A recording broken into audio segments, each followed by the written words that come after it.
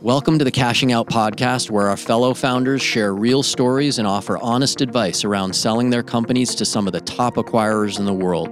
My name is Todd Sullivan, CEO of ExitWise, where we help business owners create the exits they deserve. Today, I have a special guest, fellow podcaster and serial entrepreneur with multiple exits under his belt, Jeff Durso. Jeff is a Massachusetts native who, after attending MIT, sold his first business at the height of the internet bubble in 2000. We'll hear how a strategic partner can turn into an acquirer without any notice, and how a well-timed silence during the subsequent negotiation with that buyer was worth an extra $1 million to Jeff. On his second exit, Jeff describes the incredible hurdles he and his team overcame to get multiple investors in line with signatures in place to not blow up a deal. Jeff shares his lessons learned on keeping your cap table clean and how time is not your friend in any M&A engagement. So let's jump into it. I hope you enjoy my conversation with Jeff Durso. So Jeff, thank you for being here today. I really appreciate you taking the time. I got really excited when Brian told me about your background, having built and launched multiple companies and had multiple exits.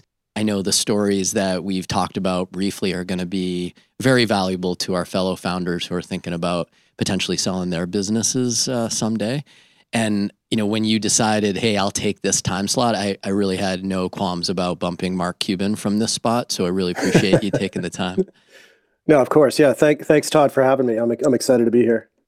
I like to start these podcasts with how we met. And this is a little bit interesting in that my partner and I were always looking for interesting podcasts around our topics, but other topics as well, and looking at people that just do it really, really well.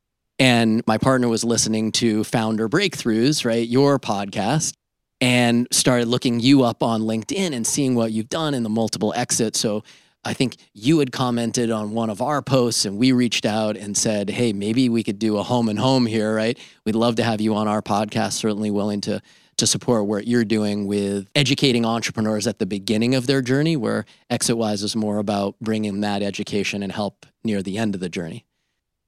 Yeah, I think it's perfect too, right? And there's so many dials you have to get just right at both of those parts of the journey. Otherwise, you can leave a lot of money on the table, right? So if you get certain dials wrong at the beginning of the table, it could literally mean your startup doesn't get off the launch pad. And at the end of the process, if you get those dials just slightly wrong, you could leave 20%, 50%, 80% of money on the table. So it's really important that you very carefully think of those throughout the process. That's great. So we'll get into that during this conversation. So because this podcast is always really about the exit, right, and the advice that founders give, we tend to skip over the building of the companies. But I think when you and I spoke, there are two situations in particular that probably want to jump into, and that you could certainly share your guidance and advice around M&A. And so maybe you could take us back on the first company, the one that you sold at the height of the NASDAQ.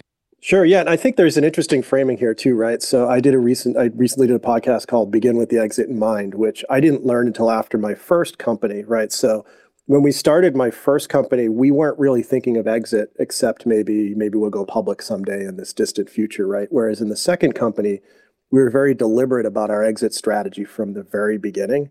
And I think that'll come out as I talk through it. But sure. If we go back to the first company, so we were right when the web was getting started.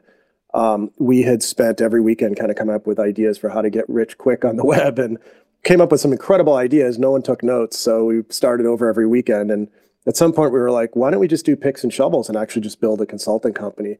And very quickly we found our niche within the financial services space. So Thomson Financial was looking to do some strategic moves in the web space. And when we told them we could build some of these products in a matter of weeks instead of years, they jumped on that opportunity. So that was a incredible partnership that we worked on, and built some incredible web properties very quickly that ramped up to millions of dollars in revenue, like almost overnight. And again, that created a blind spot for me, because later I realized it's because Thomson had like all of Wall Street on their Rolodex. So anything we created, they could sell immediately.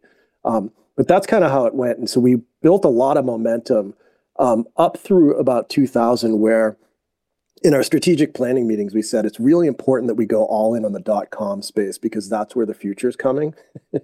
So that was one thread that we were doing going into 2000.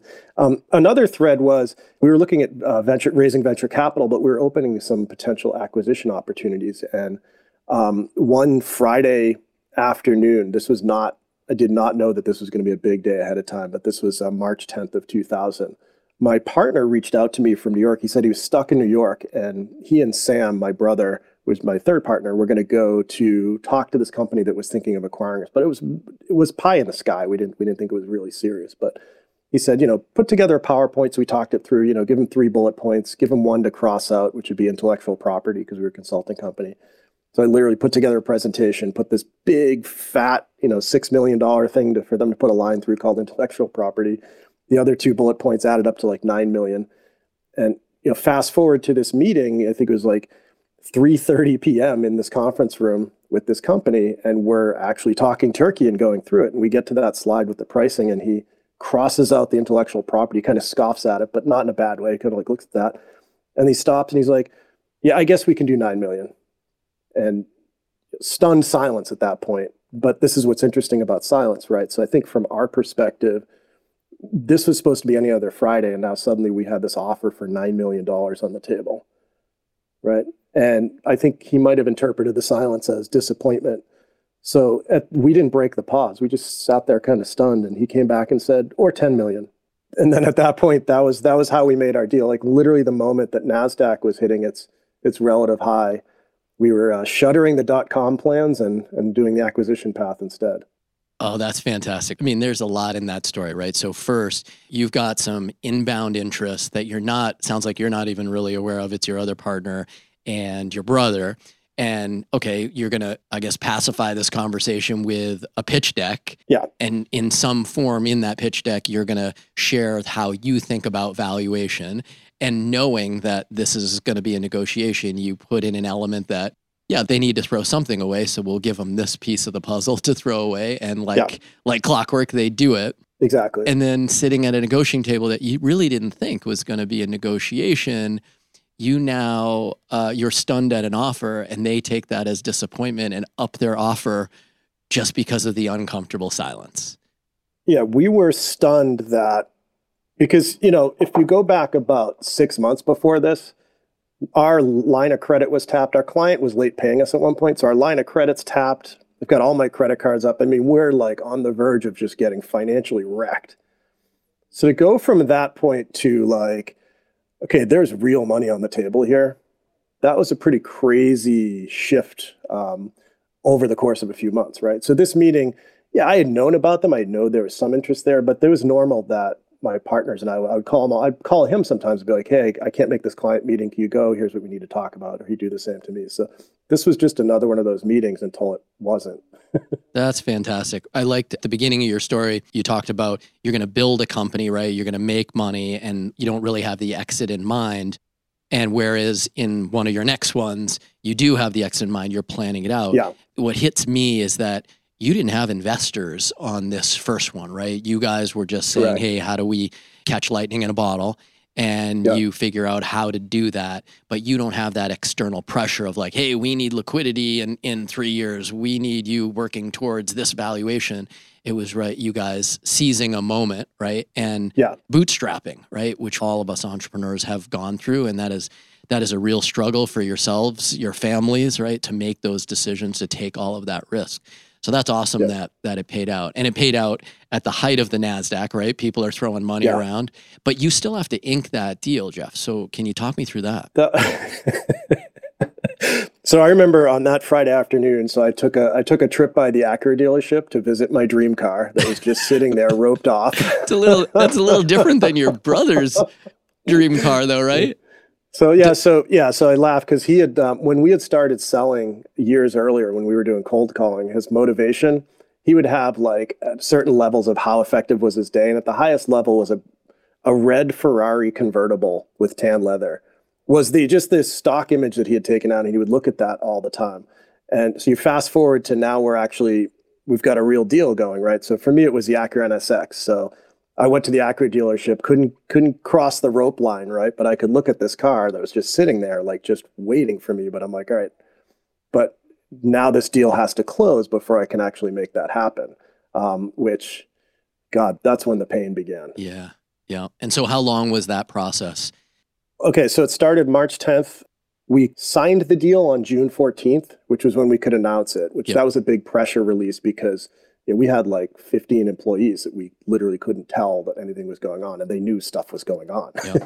So that was a 3-month period of crazy emotional ups and downs that we had to act like nothing was going on. And then the deal actually closed on July 5th, and I had my Acura July 6th. 9 a.m. I like how you jump to the result, the Acura. That's awesome. But you achieved something from that March 10th, did you say was basically an LOI, right? So purchase price, there's the intention. We're going to move forward exclusively with this group. Great. Now you've got to continue to run a business and run what is a full-time job, an M&A process to get through, even when you have the buyer, right? All that due diligence, everything they're digging in, all of the documentation. Did you have any support along the way to get you through that 3-month period? Yeah, so fortunately, my brother has more of the psychotherapist mindset. So and the picture of the red Ferrari to help motivate him, right? So what happened is after we inked the deal, after we had the term deal, which was a very quick meeting. Like, it was probably like an hour and 20 minutes meeting. And now we're walking out with this, with this $10 million deal. At that point, that's when the CFO and the lawyers, multiple legal teams get involved. And you've got like a 100-page document being redlined on both sides. And then what also happens is that emotions start flaring up on all sides. And not just among us, but among these professionals who it's their professional ego. It's like their ego's on the line. So when their counterparty insults them by mistake, they get upset too. Sure. And a lot of the deal was working through the issues. And this was, again, my brother Sam being the chaperone of a lot of this, helping bring people back to the table and saying, like, let's step away from all this ego and all this emotion to figure out how do we solve these problems, right? So we had a few details that had to be, that literally could have been deal breakers to the point where our law firm called us and said, you guys need to walk away from this deal. And we called back and we're like, I imagine it's May of 2000. Like, you see the writing on the wall that the .com thing is like just ready to go. And we've got this deal going. It's like, we're not walking away from this deal. We're moving forward with this. Not to mention the company acquiring us was a perfect fit for us to continue to support our clients. Sure. There was a million reasons for us to do this. So it's like, how do we get back to the table and how do we get past whatever stupidity is trying to kill this deal? Yeah, I don't know your exact situation, right? All of the personalities involved, but I love the stories where there's a business development relationship. So kind of the product or service is already really well understood by the acquiring side. So when that decision to buy you, you're not necessarily stepping on someone's toes, right? Like, oh, I was supposed to build that product. I can't do it. So they're going to go buy this group. But there's already been kind of the dating period. And then the corp dev group comes in and says, hey, it just makes more economic sense. We can leverage those customers better to our own advantage, their strategic value. So if you were walking in saying, hey, we've got kind of this new business model that's working really well, I could see how there are certain people, certain divisions going, wait a second, who's making this call, right? So you got to get a lot of people on board to get something over the goal line, never mind the purchase agreement and all the legal work, right? And negotiation that goes into that. So that's huge. Like, so I think for us, that's a good way of framing it, because for us, it was like a shotgun wedding. Right. So we just kind of showed up. It's like, great, let's get married. The company that bought us had just gone public like 3 months before. So they're like, cool, our first acquisition, right? Oh, wow. But obviously when they brought it out to their wider team, they're like, well, let's think about this, So now suddenly I can imagine from their perspective, like, okay, it's a Friday afternoon. Now suddenly we've got an active deal on our plate. What do we do with this thing? So to your point, like that hot potato would have been a lot less hot if it had been a longer courting process or if we'd had a business relationship for a long period before that. And for you also, right? So are you going to work for this acquirer for a while and transition the Absolutely. business? So now you got to get to know a whole new set of people, right? Is this the right fit for you? I guess that's kind of trial by fire. That's an interesting story too, because, so we had, can you imagine we're like off on an island here. We've got 15, ragtag team of people just doing our thing. And we had no idea, like, are we really good at what we do? Or are we amateurs? Like, you literally have no point of reference, right? And now suddenly we're getting acquired by this much larger company. And very quickly, it turned out that they treated us like rock stars. They loved us. And And the weird thing that happened too is it was like a reverse acquisition from a staffing perspective. We had been getting pressure from our client, like, hey, your bench, you're going to grow your bench. Like, so we're a 15-person company. They wanted 50 people on this team. And they were pressuring us. And when we called them up and said, yeah, we're acquiring and we're going to be able to increase our, team size to 30 people overnight, they were ecstatic. Oh, that's awesome. And so it was like a reverse, like we had an office, 10,000 square foot office with 15 people that suddenly just filled up with all of the people from the acquiring company. It was like the best people from the acquiring company. It really was a match made in heaven. I mean, it was phenomenal. Like there was so much cultural fit there that we kind of knew when we originally made the deal, but to watch it come to fruition was pretty exciting. When you put that initial slide together around your perception of valuation, were you taking into account, right, how your clients would respond when you've got a bigger bench and more resources, or taking into account how they would leverage what you were bringing to the table? A little bit, but we didn't realize how valuable it was till we actually inked that deal. Yeah. Right? Because I think for us, the real thing pushing us was that we were pretty excited that we had run what we thought was a successful company. We were running like 34% profit margin, doing great work, having great growth. But whenever we started talking to venture capitalists, they were throwing this very bizarre logic at us. Like they didn't care that we were profit was like not a word in their vocabulary at that time, because this was the dot-com explosion. We needed to prove to them that we could take $8 million of their money and lose 10 of it. And we're kind of scratching our head like, that seems like a recipe for blowing the company up. And in hindsight, that would have killed the company. If we had taken venture capital, that would have killed it. So to be in a room with a company that's similar culture, values to us, but further down the path, and then to your point, to realize that, hey, this could help us solve this urgent problem of the team issue, everything just lined up for us. It was a no-brainer. That's great, right? My first sale, we really left a lot of money on the table. So that's where this question is coming from. And we left money on the table because you just didn't have the insight into the strategic value of this acquisition. We did it with a business broker at the time, or an M&A advisor.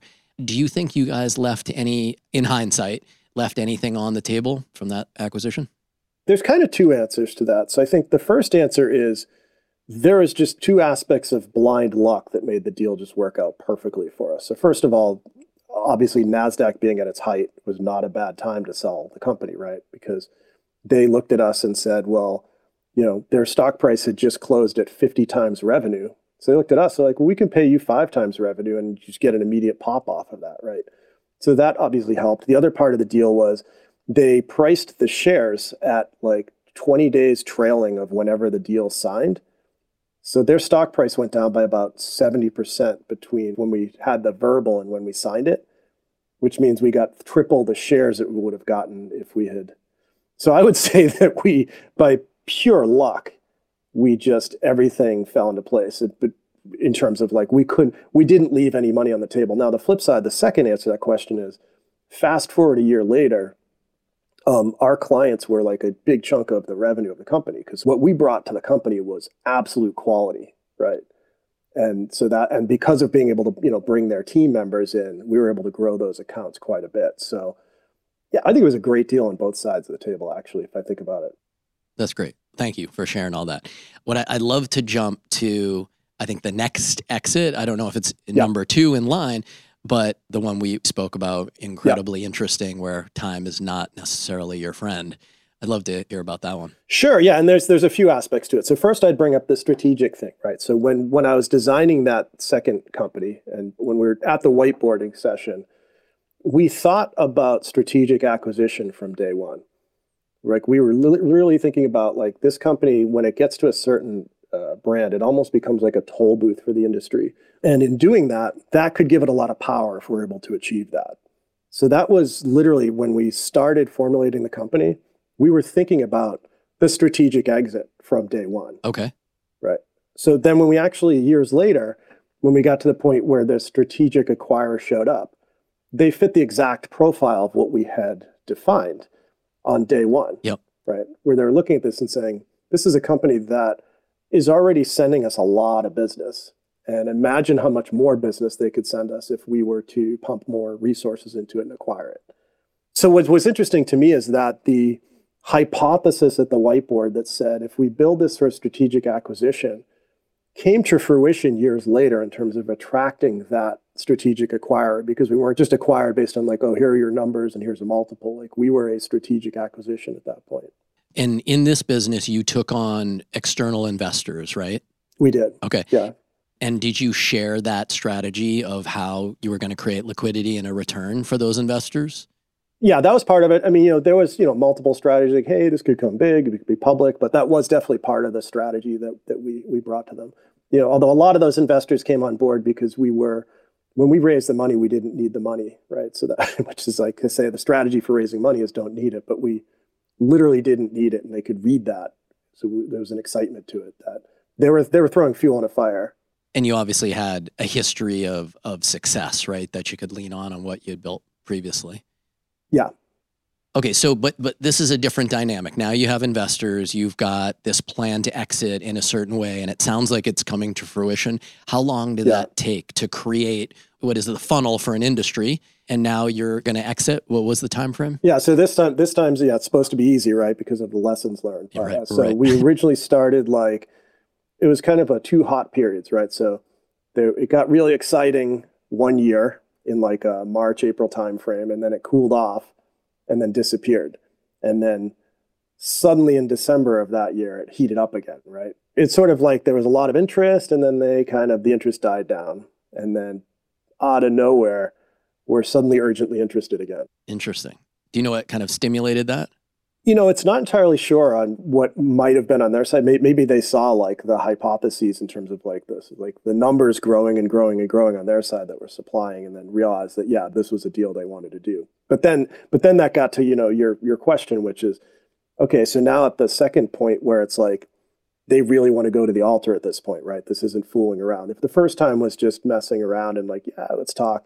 This time it's like, it was clear that, yeah, a deal. Both sides wanted to create a deal. That was like, the end of 1 year. And then, so I call that December. The deal went pretty quick for maybe 2 months, but it felt like about 10 years because of the challenges that happened along the way, from the kind of verbal, yeah, let's do this, to the inked and money wired. Some of the challenges that happened became pretty interesting and almost killed the deal multiple times. In this particular case, there was a document. So we had about 43 investors, if I remember right. And our cap table had, 43 lines on it. I know today when deals are done, a lot of times you'll consolidate investors into a line item, right? So we didn't really have that. We didn't have DocuSign. So when we put that time frame, at one point we had a document that said, like late January, it said, okay, we've got 30 days to close, which would put us at February 28th at 5 p.m. That time becomes important, right? So, but at the time we were like 30 days, like at this point, everything's figured out. We need 14 days or whatever. Then we started wrangling to get signatures from these 43 investors. Now, some of these guys are like on yachts somewhere in the Indian Ocean, like with a fax machine trying to go back and forth to get signatures. So the signatures dragged a little bit, took a little bit longer. There's a little bit more negotiation. And suddenly we get to February 24th, right, which is a Thursday. And so we're like, oh, we'll close February 25th. Everything's in order. And then February 25th, the Delaware Secretary of State makes a typo on a form, and that kills it that day. So now suddenly we're at February 28th. And we're like, how did this happen? So February 28th arrives, and there's literally nothing we could do but keep our fingers crossed. I think I played Angry Birds all day long, because I'm like, that's what I can do, is get my Angry Birds game better. There's literally nothing I can do to influence at this point. It's all up to the gods of Delaware. And at 3:52 p.m., a wire transfer showed up in my bank account. Oh my gosh. So 1 hour, 8 minutes. And just to be clear, if this hadn't gone through, this very well could have killed the deal, because emotions were so tense at that point, like they always are in any of these deals. And we would have had to go through a really challenging procedure to get all sorts of signatures again. And I think at that point, all these emotions would have exploded and potentially killed the deal. So we were 1 hour and 8 minutes from catastrophe. Yeah, and I don't know the exact situation, but again, like you've told me some of your stories, And when you have a date that everybody's shooting for, sometimes the business with investors or banks, you have certain covenants. And if you don't hit certain dates, it triggers a whole bunch of other things, whether you owe money in or out. And then the documents have to be adjusted and renegotiated and re-redlined. And you just keep pushing and pushing and pushing these deals. Was that part of the challenge of? That was absolutely part of it. The other part of it too is, when you've got 43 investors and they all have different life philosophies. Yes. Right. Some of whom are more into the pencil sharpening and looking at nickels than the big picture. Right. Yep. So there was an investor who almost killed the deal at the last minute. I think this was on the 25th when we were already dealing with that other issue, saying like, we should redo all the documents now because since this has taken a few extra weeks, there was some interest payment they were going to get on some piece of it. Yeah. That we now owed them another couple $1,000 interest.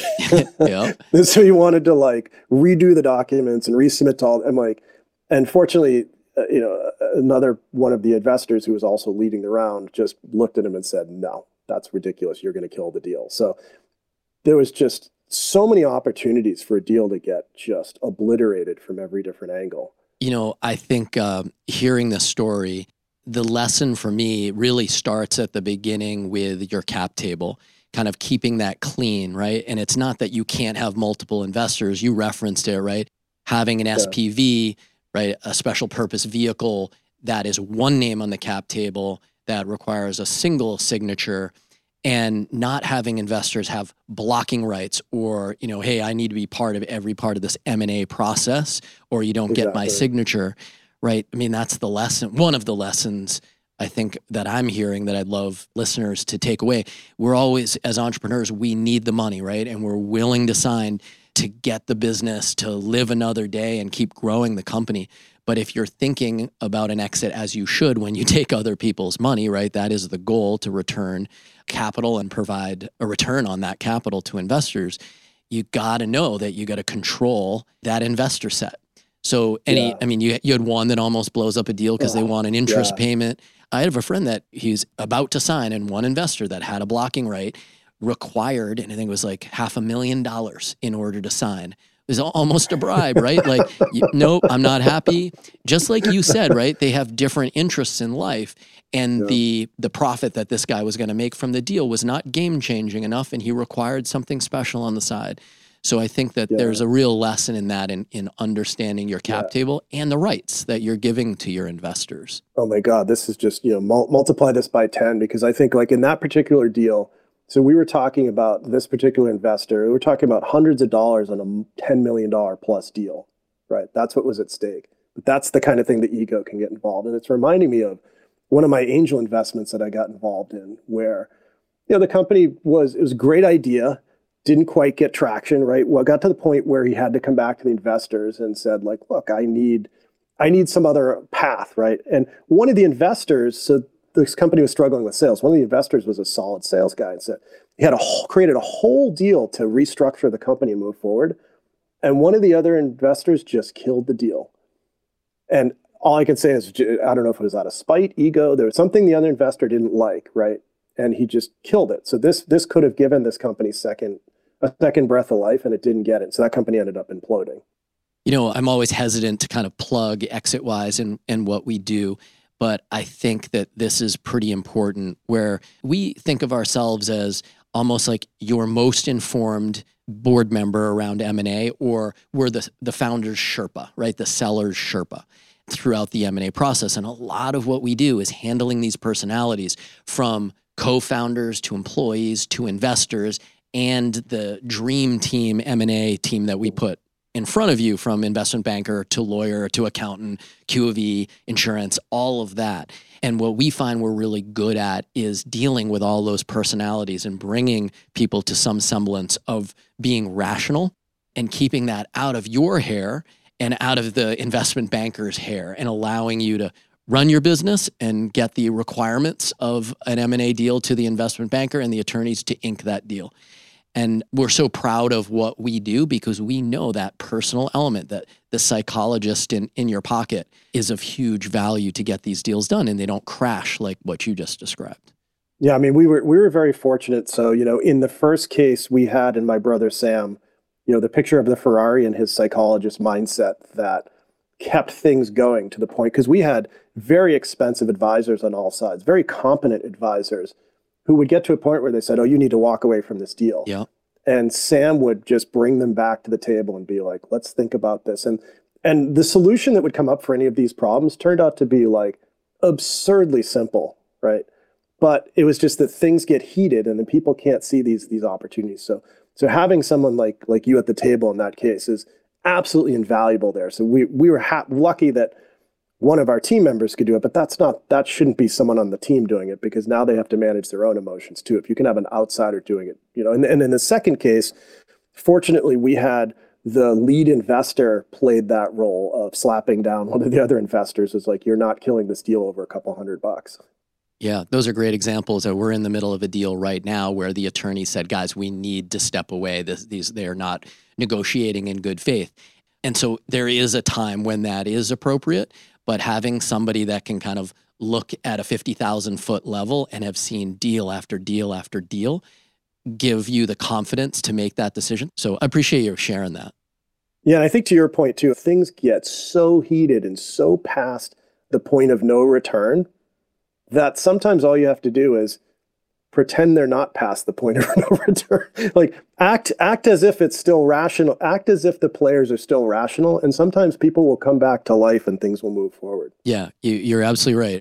There's one other thing too that happens. This can be all out battle, right? Yep. During these processes. Yep. And when you actually consummate, it's like water under the bridge. I mean, we absolutely loved the company that we got acquired with. Yep. Both times. Like it's just the process, and you have to not take it personally, right? And you have to realize that once you get through it, there was a reason why you came up with this acquisition in the first place. Now you get to actually realize that and just go 100% after it. It's easy to get distracted from that when you're dealing with all the hassles of the deal itself.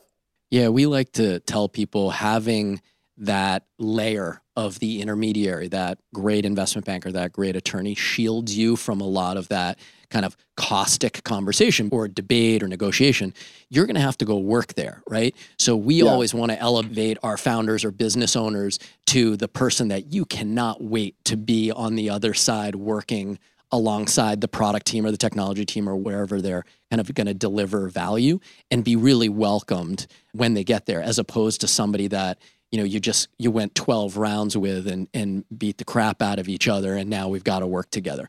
So having that team on your side can shield you from a lot of that, and that it's not a small point. You have figured out how to have that battle and then be buddies on the other side. So kudos to you for figuring that out. Yeah, and by the way, it's a different set of skills that we had some of the top lawyers involved, and they would look at us and be like, "This point here is ridiculous," right? And like at one point, I think we had to indemnify. This is in the first acquisition. Yeah, we had to indemnify our acquirer against like toxic waste buried in our office. Yep. They're like, "You could buy ExxonMobil with this agreement," and so our legal team was looking at that and rightfully saying, "This is absolutely ridiculous," and getting worked up about it. But someone like what you bring to the table could have been like, "That's ridiculous. So what? It doesn't matter," right? Practically does not apply. So it doesn't matter that they're asking you. There's a million ridiculous things that both sides are going to do during the agreement. The question is, does this deal still make sense? Look, this has been phenomenal. Is there any other advice that you think you would give? I know you've had just tons of experience, right? But more specifically around M&A, right? We know the silence, right, during negotiation was worth an extra $1 million to you. Cleaning up your cap table or keeping it as clean as possible really helps with M&A. Is there anything else that really jumps out at you? Yeah, I mean, I think from us, and this would be a lesson learned because this worked out great in both cases, is really think through, this is not the end of the process. This is the beginning of a process together. And so don't just plot the line of like, "Oh, okay, we have the exit, now we can buy our cars," which is fun, don't get me wrong. Yeah. But that's literally just the beginning of the process. And so picking the right partner really is going to make the next few years of your life better, as opposed to just exiting for the sake of, getting the money out. So I think in both cases, we picked great partners, and in both cases, it was great for the vision of the business. So things moved forward really well. But I'd make sure don't not do that, I guess, is my point. Yeah, and sometimes I think it's probably easier for a founder or business owner to do if you've had a business development relationship or a strategic relationship with that acquirer for years ahead of time, right? You get to know the parties, you know who's staying or who may be leaving that company, what value you bring, what other things that you could do. And if you have kind of a like-minded person on the other side, you can understand fit. In a lot of cases where you're running an M&A process and you're bringing multiple potential acquirers to the table, right, as the investment banker on a deal, it's really that investment banker's job to really understand what fit could look like on the other end and present that as part of criteria for you to make the decision of who you want to sell your business to, right? Because you're interviewing that acquirer as much as they are interviewing you. Like you said, that getting the acquisition done, that's the starting point of working together. I love that. I love that line. It's so true. No, by the way, it wasn't just for the founders. In my first company, there were 3 of us as founders, but I was most excited about the fact that, so the first few team members we brought on had a great financial result as well. And all of the team members had an incredible career result as an outcome of this process. So that, that felt really good. I think, 20 some odd years later to look back and say that this acquisition was a great thing for everyone in the company, right? It moved their career forward. It's fantastic. Well, to end, I've been staring over your left shoulder there, and I see a vehicle in the window. It's not a photograph, right? I'm looking out the window, but there's too much light shine. It's not. Look at that. It's a model. Oh, right. So is that an old NSX? What is that? A 91? So that is the first model NSX. So that was my car that I had for years, but that's just a model of it. And unfortunately, after 5 years and 11 speeding tickets, I decided it was time to get rid of that car and learn how to drive slower. It literally looks like it's parked outside your window with light shining on it. And I didn't want to be wrong. I'm like, 1991 NSX. That's what. Yeah. That's great. That's great. Yep. All right, Jeff. This is amazing stories. So, what are you working on now? Right. So I'm doing a few things. So right now I'm running the Founder Breakthroughs podcast, where I'm interviewing other founders who have incredible stories and kind of pulling out what are the interesting insights we can get out of that. And I'm also working on something called Startup Mastermind, which is helping new founders get their businesses off the ground. That's at startupmastermind.com. That's great. I love the kind of the similar ethos, right? We're both doing what we can to help the next generation of founders. You're doing it kind of at the beginning. We're trying to do it at maybe not necessarily the end, but at that exit stage. So really appreciate the efforts. Yeah, and I think that was the genesis of this, right? So the episode that you listened to was called "Begin with the Exit in Mind," which was a really important podcast episode that I did, because I know that when people are starting their company, they need to be thinking of the exit from day one. Well, Jeff, thank you. This has been really helpful. I think people are going to get a lot out of this. Your story is amazing, right? You're the serial entrepreneur that just keeps it going, which I love. So thank you for the time. I really appreciate it. Awesome. Thanks, Todd. I appreciate it. Thanks again for listening to the Cashing Out podcast. For more founder exit stories, please subscribe to the Cashing Out podcast on Apple iTunes, Spotify, or wherever you listen to your favorite podcasts. And please remember, ExitWise.com and the Cashing Out podcast are for entertainment purposes only. This should not be relied upon as the basis for investment decisions.